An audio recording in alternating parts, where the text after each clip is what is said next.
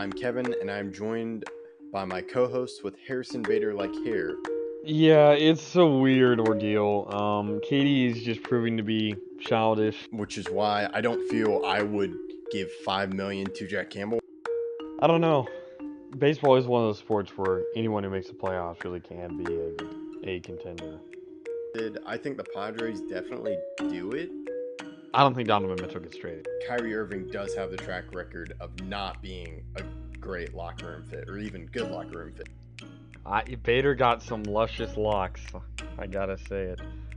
This is Zach Bigley, the broadcaster for the Frisco Rough Riders, and you're listening to Outsiders Opinions with Kevin and Austin. You guys better subscribe. What's up, y'all? Welcome to our NBA Opinions of the Week. I'm Kevin, and I'm joined by the man that has been on this podcast for a while and has saved the podcast, Austin. Yeah. Jaws back, and what a statement win. A game winner, a buzzer beater to beat New Orleans. And the Grizzlies started off extremely slow without Ja. And now that they've got him back, I'm really asking the question, Kevin, can they survive? Before he came back, they were 6-19. Now after yesterday's, we're doing this the day after. Was it yesterday? Yeah, it was yesterday. Win over New Orleans. We're asking, can they come back? So at 7-19, Kevin, do you think they could make a play-in push or not? I think so. Like we've talked about how many teams just get in the NBA. They are currently the play-in's 10. So they're currently they're 13th, but they are 7 games or 6.5 games back. 6.5 games back. And I think they can. Especially with Ja, he drops 34 and hits the game winner like you talked about. It's just this team really fits well with him. And I think as long as he focuses on the court and he doesn't do anything off the court that puts his team or risks his playing time, I think he should be able to play. Because Desmond Bane had 21, so I think it really just helps the offense and just adds a different tier to what we thought they had. Even though they are still dealing with injuries with Steven Adams and and Jaren Jackson Jr. Oh, Junior's back. Junior's back. Okay, cool. It's okay, Brandon Clark. Oh, that's okay. Yeah. If Jaren Jackson's back, then I think they definitely have the push. They can definitely go on the run. I'm curious what their schedule looks like. Yeah, they still have a lot of tough games left, but they also have some easy ones. It's really, can they go on a strong run? Number 10 right now is the Phoenix Suns at 14-13. They've had a rough go of things, especially after Beal got hurt again and is out for 2 weeks. So he is to get back from that. We've only seen one game where KD, Beal, and Booker have played. So that's something that the Suns will have to fix. But I do think the Grizzlies could make a push. I don't think they will, though. I think there's too many teams above them that are like the Rockets. Well, let me put it this way. The Warriors aren't even in a playoff spot right now or play-in spot. They're not even in a play-in spot. They're 11. And maybe the Rockets fall out, but I don't think the Pelicans will. There's just not many spots for them to go up. The West is so stacked this year, especially compared to the East, that I am pretty worried about them being able to make it. I think they may get close and may get in within a game or two, but I do think they eventually fall short.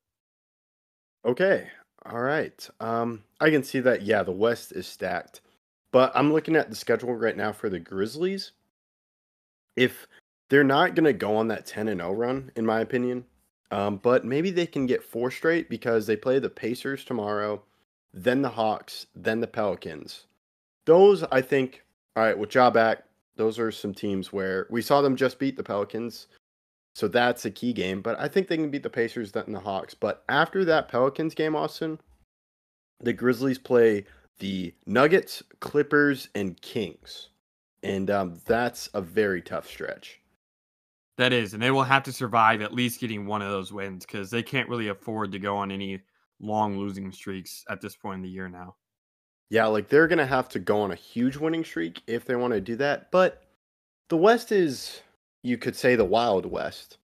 So I think there's definitely a chance, and maybe we see the Grizzlies do a trade. What would that look like? I heard, well, this is on Twitter, and maybe this is just like hopeful Mavs fans, but like they were talking about Marcus Smart could be on the market. And so maybe they kind of switch out Marcus Smart for other players and get more depth. I highly doubt that happens Okay. because we haven't even seen Marcus Smart with Ja yet because of the Smart's injury and Ja's suspension. So Smart played well before his injury, but I highly doubt they trade him before he even gets a chance to play with Ja. And I don't know how much time's going to be before the trade deadline. I don't think Smart's the guy to go. Okay. Could you see someone else being traded, or? I could see maybe Xavier Tillman or Santi Aldama, but those are still young guys that are at a position that is weak. They don't have many front court players, centers or power forwards. So, because of Steven Adams being hurt and Brandon Clark, so they do have a lot to, a big reason to keep those guys. But I could see them being traded for the right circumstances. I think they realize that because of the 25 game suspension to Ja, that this year, well, maybe it's not a wash and they still want to do well.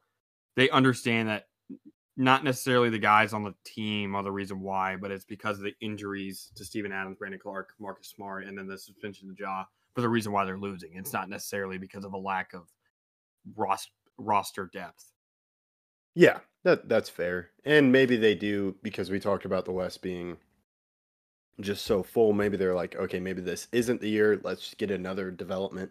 Let's build some camaraderie. Because before the Ja suspension last year, it looked like they were continuing to ascend that ladder of the West hierarchy, and like they kept moving up.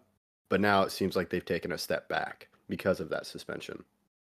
Yeah, it's a good way to put it. And I believe they still have all their picks. Yeah, I don't- mostly. I Yeah. believe so. Yeah, because they haven't done a big type swing trade where they've lost Besides picks. So Smart. yeah, Smart. But I don't think they gave up a first. They may have given up a second. I'll have to go back and look. But yeah, I don't think they gave up too much. So this is a team that can just continue to add through the draft, and they've done well drafting. Desmond Bane was a steal. I think they drafted, everyone on this team except Smart, I was pretty sure was drafted by the Grizzlies, besides Steven Adams in that trade. And then Bismack Biyombo, who's there as well.